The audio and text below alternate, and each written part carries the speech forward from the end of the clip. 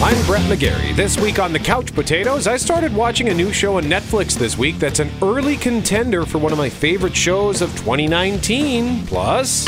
I'm Jeff Braun. True Detective is back, but is it back on track? We'll dive right into the first 2 episodes. First, it's the news from the couch. Ghosts. Hello, Ghostbusters. They're real. You do? They're mean. You have? They're here. The city is headed for a disaster of biblical proportions. Real wrath of God type stuff. Fire and brimstone coming down from the skies. Earthquakes, volcanoes, the dead rising from the grave. Human sacrifice, dogs and cats living together. Mass hysteria. Ivan Reitman is passing the Ghostbusters torch to his son, 4-time Oscar nominee Jason Reitman, set to direct the new installment in the Ghostbusters series for Sony, set to come out in the summer of 2020. Reitman tweeted Tuesday night, "He's finally got the keys to the car." Ivan Reitman directed and produced the original Ghostbusters, which came out in '84. It had a less than stellar sequel in '89. Studio says this new Ghostbusters will be going back to its roots. It will be the next chapter in the original story. There was a little teaser already this week that just showed some glowing night coming from a barn, and inside the barn was the Ghostbusters car, Ecto-1. Sony tried to reboot Ghostbusters in 2016 with gender-flipped leads. The costly film disappointed a bit at the box office. I liked it, though. It was a fun movie. Production on the new one begins this summer. No word yet on the cast. Hey, where'd these stairs go? They go up. Okay, so the day before this teaser was released, I heard that Jason Reitman was planning to do one, and I was skeptical when I heard that they were making another one. I thought, oh, geez, we just went through this. But then I watched the teaser, and I got to admit, when I heard this musical cue...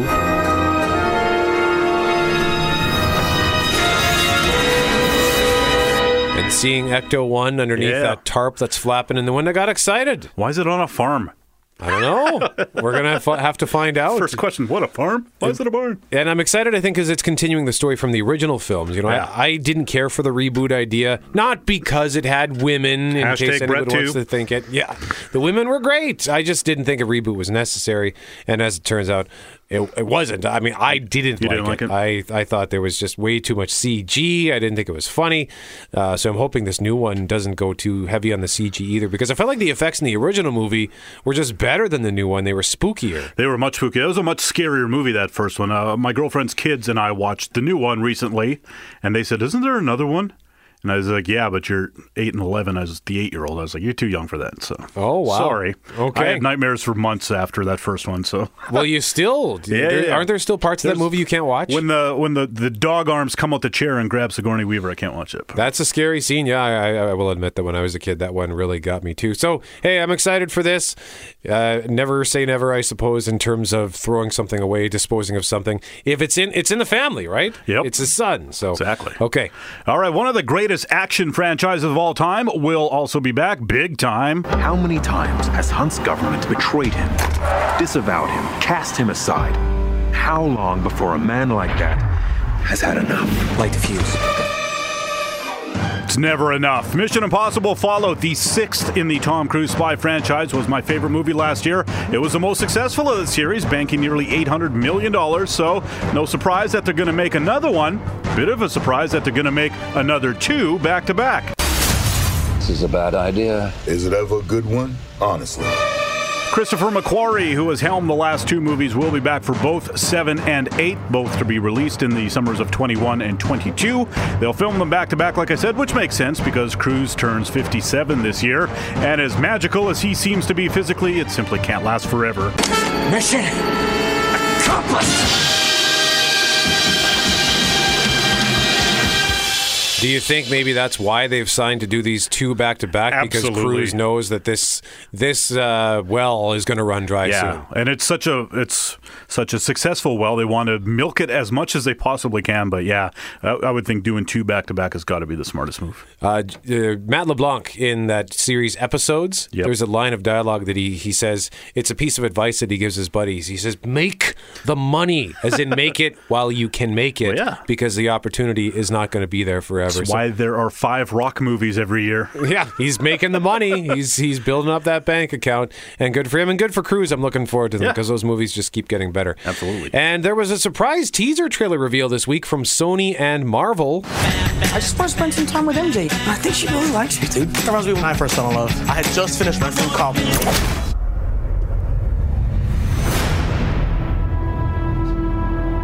So nice to finally meet you, Spider-Man. Spider-Man Far From Home. Granted, the movie has had a July 5th release date for a long time now, but he did die in Avengers Infinity War. While no one expects him to stay dead, still weird they reveal this trailer before Avengers Endgame goes in theaters, I think. Isn't it weird? Unless the events in this movie took place before Avengers Infinity War, which we don't know yet. And in this movie, Peter Parker is on a school vacation in Europe where he's just trying to be a kid on vacation, but superhero stuff. I think Nick Fury just hijacked our summer vacation. Awesome! You got gifts, Parker, but you have a job to do. Are you going to step up or not? Nick Fury also died in Avengers Infinity War. Hydro Man is the big bad in this. He's a man who can turn into a big water monster. And along comes another Spider-Man character. Jake Gyllenhaal is Mysterio. You don't want any part of this.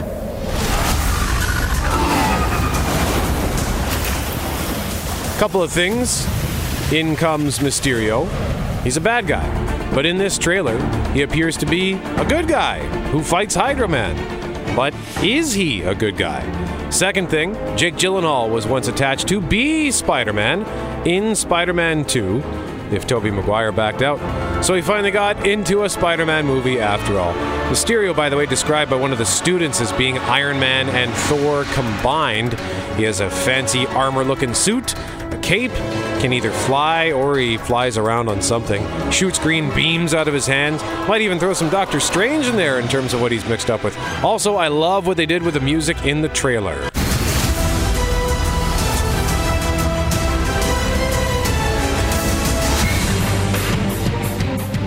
So, what do you think of this Spider-Man Far From Home? I really like Spider-Man Far From Home. I love that first one, Homecoming. Are they all going to be home movies? I know. What's the next one going to be? Home Run? Spider-Man Home Alone? I'm mixed on Jake Gyllenhaal, so I'm skeptical about that. And I wish they would just put that fishbowl helmet on him. Because that's Mysterio supposed to have glass head. Well, it popped up at the end. Yeah, did I miss that? Because when he first appears, he says, "You don't want any part of this," as he says, and then when he flies up to fight Hydro Man, it's his force field. The beam. It's like a energy beam. That's right. It's an energy field that appeared around his head. Okay. So that looked kind of cool. I admit he looked cool, and I'm curious to know what's he doing as a bad guy. What's his agenda? Appearing as a good guy? Yeah. Is he secretly working with Hydro Man to topple Spider-Man, or I don't know what they're trying to do. But it looks cool. It does. And I was excited when they released it. And again, obviously, no one expects half of the Marvel Universe to remain dead. No. Especially when they've got already a Black Panther sequel coming, and I think a Doctor Strange sequel. So yeah, we're going to see them all again for sure. No one ever dies in these comic book things for real. Come on. Yeah. Hey, up next, we're going to tell you about another trailer that I'm sure Jeff Braun is so excited for. Keanu Reeves riding a horse down the street. You're listening to The Couch Potatoes. Brett McGarry, Jeff Braun, we are The Couch Potatoes, and just to take you behind the curtains here, we record this show on Thursday afternoon, and as we were doing the last segment, while a clip was playing, Jeff pulls up his phone and shows it to me as he's pumping his fist and making all kinds of funny faces. Yeah! What was the news you just found? The first trailer is out for John Wick Chapter 3 Parabellum. Do you expect him to make it out? A $14 million bounty on his head. And everyone in the city wants a piece of it. I say the odds are about even. Doc, 5 seconds. John Wick, excommunicado in effect in 3, 2, 1.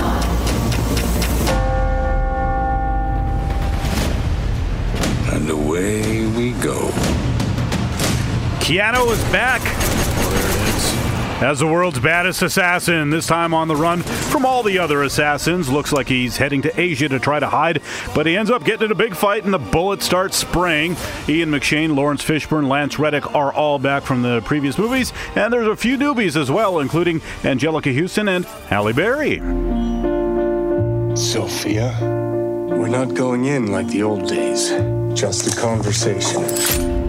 Nothing's ever just a conversation with you, John.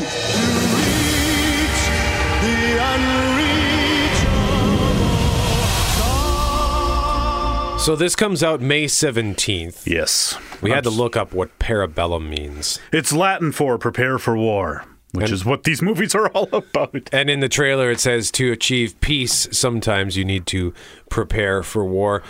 First of all, the way that the genesis of how you have become such a big fan of John Wick is interesting, because the first one came out in 2014. Yep. And it was one of my favorite films of that year. And I wouldn't watch it because Keanu's in it. That's right. I'm sure that's what it was. But then the second one came out in 2017. Isn't that when you finally ended up watching the first one? Yeah, it was the weekend that number 2 came out, and number 1 was on Netflix. So I was just like, okay, let's see what the fuss is all about, because everyone was going nuts about the second one. So I watched the first one, and finished it and turned it off and looked up, well, when can I go see the second one? And less than 12 hours later, I was in the theater watching the second one. And didn't you see it twice that weekend? No, I saw it the next weekend again with a buddy of mine that had wanted to see it as well. And I've watched the second one's still not on Netflix, but I've watched the first one a bunch of times on there. Waiting for that second one to pop up. If you're not familiar with John Wick, the first one is a super simple story. Keanu Reeves plays a retired assassin, and his wife has recently died to illness.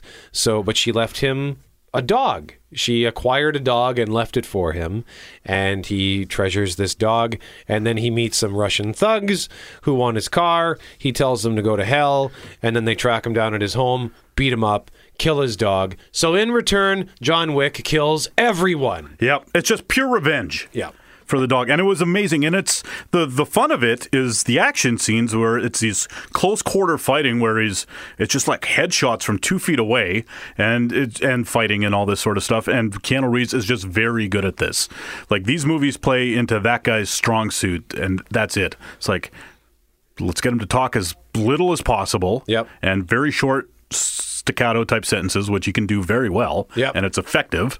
And the fighting, which he's very good at. Like, you've seen that YouTube video of him on the practice range or whatever, just knocking down targets after targets. Yeah. So, and it's very thrilling. It's highly choreographed, and it's just like it's a ballet of violence, each one of these movies. And there's no reason to think this third one's any different. And if they make like 5 of these and they're all great, this thing seriously jumps into the conversation for best action franchise ever, along with Die Hard and Mission Impossible for me. I agree too, and I think the thing that made that first John Wick so great, on top of everything else that you described, is the extended camera shots. Like it's not a Bourne movie where it was edit. There was one scene where he kills like 11 guys in one shot because they just hold the camera and let it play out. Yeah. So that was refreshing, because we're not used to seeing that from North American action films. Exactly. Yeah, it's not trick photography. It's the actors are forced to learn all the tricks. Yeah, so it's super good. Yeah. I need to go back and watch that second one again, because I liked it, but I just found it kind of overwhelming. And I think maybe it's because I loved the simplicity of the first one so much. I think, let's call that Die Hard syndrome, where the first one is just so basic but so perfectly executed, and then for the subsequent sequels they just make it too complicated. It doesn't need to be that complicated. The complications of this world of assassins is not why we enjoyed the first one. Yeah, and I sort of, it was be careful what you wish for, because I remember after talking about that first one, I said, I want to learn more about this world of assassins. But it just turns out that this world of assassins is so huge, it's bordering on ridiculous. Yeah, and they've got all their rules and stuff and their own money and blah, blah, blah, blah, blah. And half of these fights taking place in public, but nobody seems... Like, if one of these... The fight he has with Common, if that happened in public anywhere, it would be a legendary story worldwide for decades. Yeah. It would be like the gunfight at the OK Corral. It would easily have achieved that level of, infamy. But no, it's just people just carrying on with their days while people are getting shot all around them. It's exciting for Keanu, though. I mean, when John Wick came out in 2014, it was, I believe it came out in October. It was a very modest hit. It made $43 million in North America, and it made a worldwide total of, I think, $89 million. I've just got it in front of me here. Yeah, and he was so far on the back burner, like no one was thinking of Keanu. If you thought of him, you were thinking straight to video and stuff like that. Yeah, $88 million worldwide. So the second movie ended up with $171 million worldwide, doubling that. And I'm happy for him. And as you pointed out in the video of his practice range, he takes this stuff seriously. The guy works hard. And from all accounts, everything you hear, he's just a genuine, nice guy. Yeah, he's not, I mean, I don't doubt that he has a really nice house and some nice cars or something like that, but I don't think he's like a pig with his money, because all you hear is about how he quietly donates like most of his money. Yeah. He lives shares it with comfortably the crew. Shares it with the crew, or he donates it anonymously to charity, like millions and millions of dollars. And how can you not like Keanu Reeves? More to like about that guy every time you hear something about him. We got about a minute left here. Let's just plow through the list for home video stuff, or what's coming to digital HD. Tell me, what makes Queen any different from all of the other wannabe rock stars? We're four misfits who don't belong together, playing for other misfits. For the outcasts, we're pretty sure they don't belong either.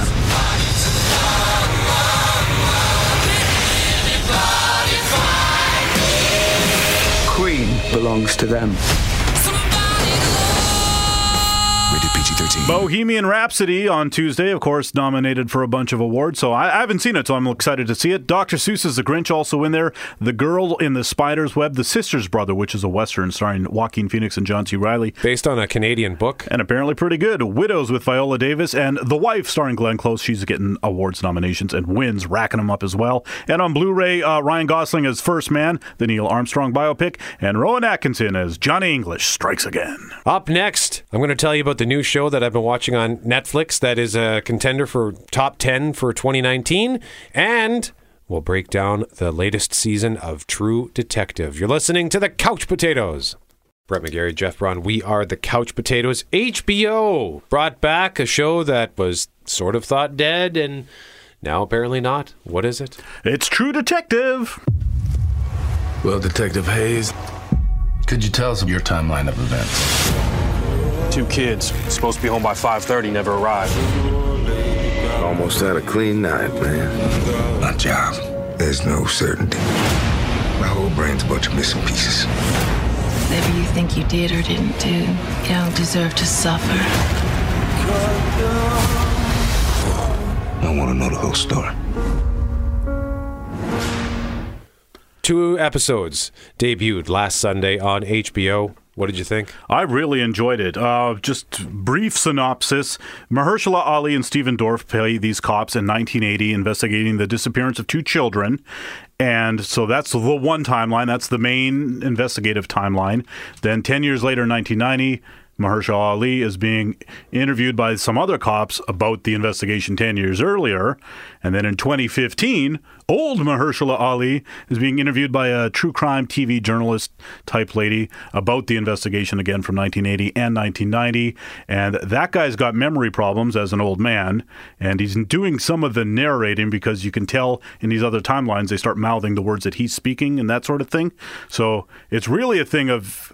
While there's 3 separate timelines and stuff is collapsing on each other, you also don't know how much you can actually rely on because this guy's memory might not be 100%, and it's like the usual suspects where it's like, is this actually what happened, or is this just this guy telling a story? So I think we're in for a store for a lot of fun like that. But so far, I've just been enraptured by the whole thing. I love these first 2 episodes. I couldn't get enough of it, and I was just It was a lot of stuff to pay attention to and think of, but it wasn't so overly complicated that it was getting a headache or that it was frustrating me or anything like that. It's easy enough to follow along, but there's a lot of stuff going on. Yeah, I liked the fact that it had 3 timelines. It was ambitious, and I thought, ooh, this could get complicated, but it's not complicated. And hearing you describe it, I had never even thought of the fact that what we're seeing from 1990 and seeing from 1980 is stuff that's being recounted by 2015. So, yeah, who knows how much of that stuff is accurate, or like what happened versus what he is remembering. What I liked about it, I mean, Mahershala Ali, my first exposure to this actor was in Luke Cage. He was Cottonmouth in that, and I loved, he was the best part of season 1 of Luke Cage, and I hated it once his character exited halfway through the season and they went a completely different direction. He was so charismatic, and he's just got such a great voice. He's got this deep voice that's just kind of like hypnotizing, because he has a very calm, gentle demeanor. So I like that. I love Mahershala Ali, and I gotta say, it's cool to see Stephen Dorff. That blew my mind, because I saw his name in the credits, and because we've probably been over this on the show, like the season 3 would start that he would be in it, but I just wasn't thinking of it. Wasn't on my radar, and then I saw it in the opening credits, and then I pictured 25 years ago Stephen Dorff, and now 50-year-old Stephen Dorff pops up, and it's like, oh, is that how old he is? I don't know, but he's got to be. He's older than us. Yeah. So, well, let's find out. How old is?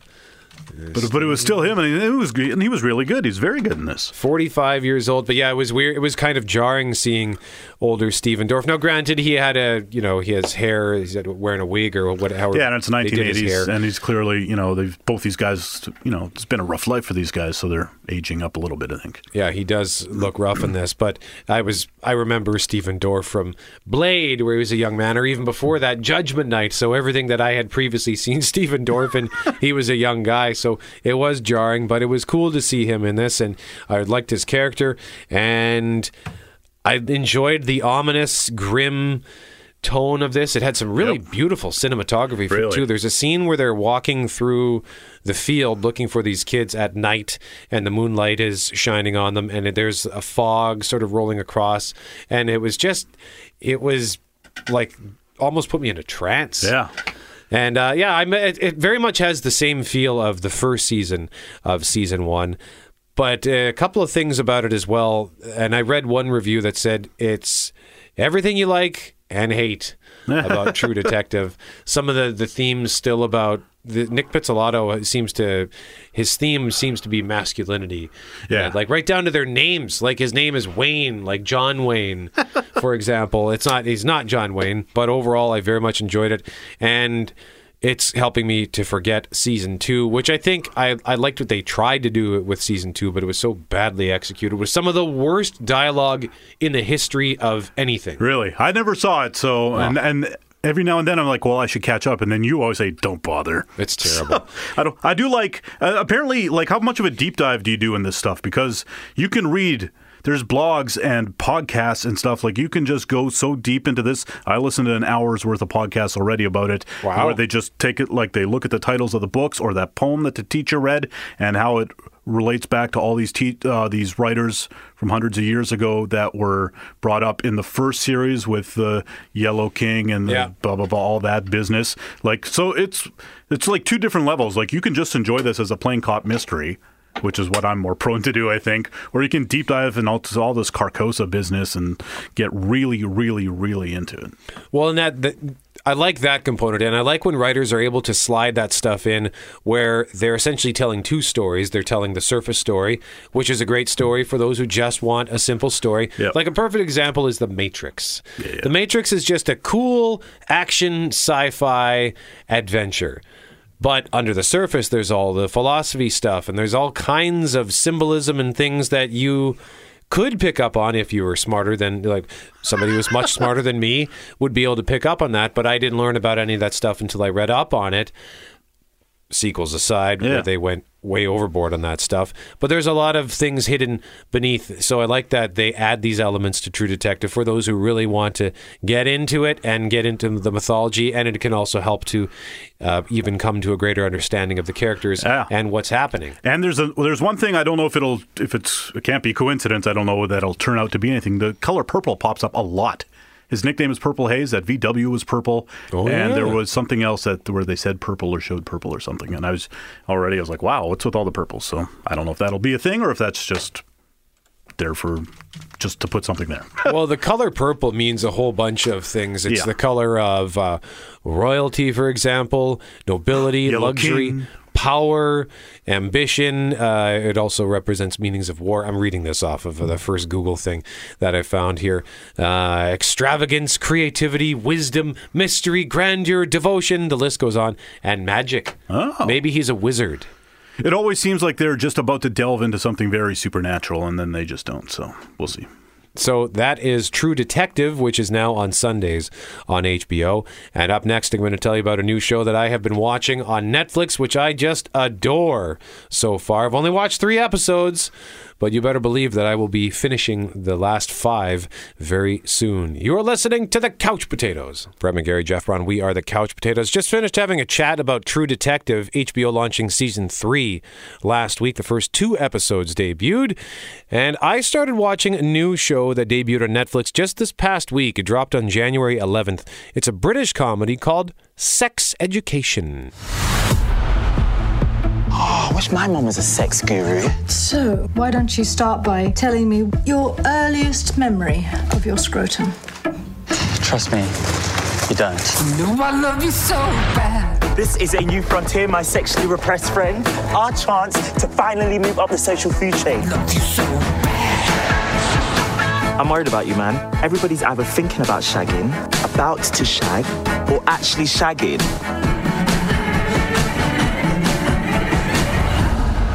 The students at the school need your help and we need their money. I'll deal with the business end of things, and you can do the therapy. Therapy? Yeah, sex therapy. Like your mum. Wow, sex therapist. This could be awesome. Well, it could be popular.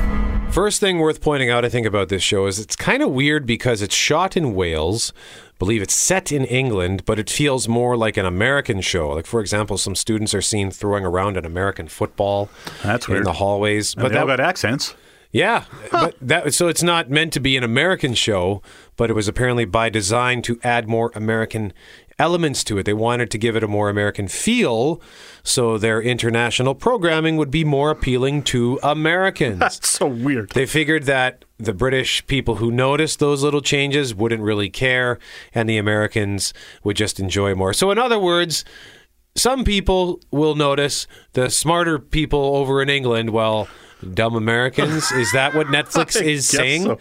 Anyway, I'm not sure how I feel about that, because I like being exposed to programming from elsewhere in the world because it is different. Yeah. Like I've long espoused the virtues of that show Trapped, which is from Iceland.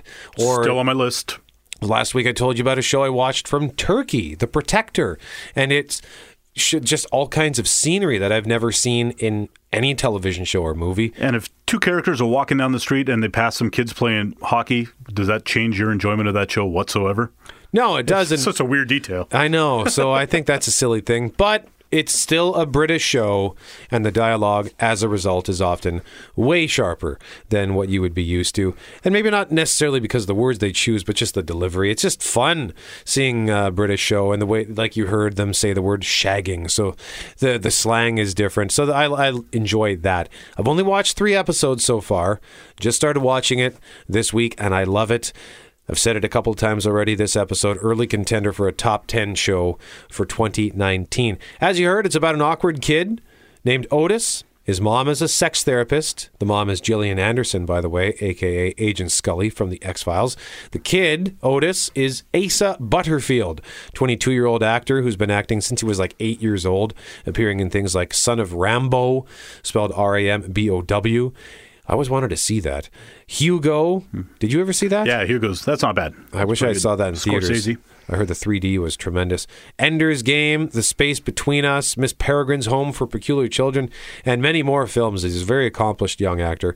It's got a beautiful setting. Otis and his mom live in this gorgeous house on a hillside surrounded by trees, and then Otis and his buddy Eric ride to school on their bike, and they through the hills and stuff, and they go to school, and there's just gigantic old building. It looks really cool. So the setting, I love the setting. And another thing that was kind of confusing about this, it feels very 80s. Like the music is mostly 80s. And one of the scenes when the kids get to school, these other students pull up in what appears to be a car from the 80s, and they're all dressed like they're in the 1980s. So for like 15 minutes, I thought, is this show set in the 80s? Because I haven't seen anything to indicate otherwise. And then somebody makes a reference to Pornhub. So I'm like, oh, this is clearly no internet in the 80s. Because another thing they're doing in this is they're throwing notes at each other in class. No one's got a cell phone. Kids aren't allowed to keep their phones out in class, Brett. I know. I know. But I just found it peculiar that they went out of their way to make it feel like it was set in the 1980s, only to reveal that it's in 2018. But that was also part of the design by the creative team. They wanted it to feel like something John Hughes might have made, a.k.a. The Breakfast Club. I really enjoyed it. Great characters. Eric in particular, I think, is amazing. He is hilarious. The actor who plays him brings such a great energy. And while the main story is about Otis and his mom being a sex therapist and how he's kind of adopted these skills and is now going to help students in school with that, it's very much a coming-of-age story for all of these characters, and not just the students, but the parents as well. They're slowly revealing some stories for the parents. His mom clearly has intimacy issues that she's dealing with. The headmaster has some issues that he's dealing with. But Eric, I want to see where his story goes, because he's gay. He's openly gay, but it doesn't appear that his family is supportive of him. So I want to see what happens with him. And yeah, I love this. I can't endorse it enough because it's very heartfelt, super awkward, like painfully awkward at times. And it brings back some bad memories. I think we all have memories from when we were students and in high school and how it sucked at times. But at the same time, I think these kids, these young actors, bring a lot of honesty to it that we might not have seen, that you certainly wouldn't see, I think, on network television. And I love it. Sex Education. It is new on Netflix. You, meanwhile, have been plowing through one of your favorite shows of all time. Yeah, you know what? Let's see what if I got my notes here. I got a great deal on the DVD box set, not the Blu-ray, mind you, which is not even a physical item in this world, which that's gripe for another time. But I got the DVD box set of Parks and Rec, and I started the rewatch last week. You ready to rock this profile? All right. Yellow-haired female likes waffles and news. Sexy, well-read blonde, loves the sweeter things in life. Much better. Hobbies. Organizing my agenda. Wait, that doesn't sound fun. Jamming on my planner. Favorite place? Upstairs, there's this mural of wildflowers, and I like to sit on a bench in front of it. Really? It could be anywhere in the world. Paris, Hawaii, the Grand Canyon. Nope, just the bench in front of the mural. What about like an actual meadow where wildflowers are? Ew, Anne, I'm scared of bees. Mural. Amy Poehler, no one better. I'm on season 4 in about a week and a half. I mean, the first season's only 6 episodes, and season 3 was only 13 episodes or something like that. They had a bunch of weird-sized seasons. There's 7 seasons total for 125 episodes, so by this time next week, I'll probably be done. And it's still great. I think Seinfeld will always be number 1 for me, but I really feel like Parks and Rec will be number 2. Number 2? Of sitcom-wise. Ahead of The Office. Yeah. Just because Parks and Rec is solid all the way through. Oh, yeah. The Office had some shaky business at the end there, so. I do regret, Parks and Rec is one of those shows that I regret. I think my main one, especially after listening to you drone on and on and on about it for 7 seasons? I wouldn't say drone on, but The Americans. Oh, yeah? That's a regret because, but I don't think it was my fault.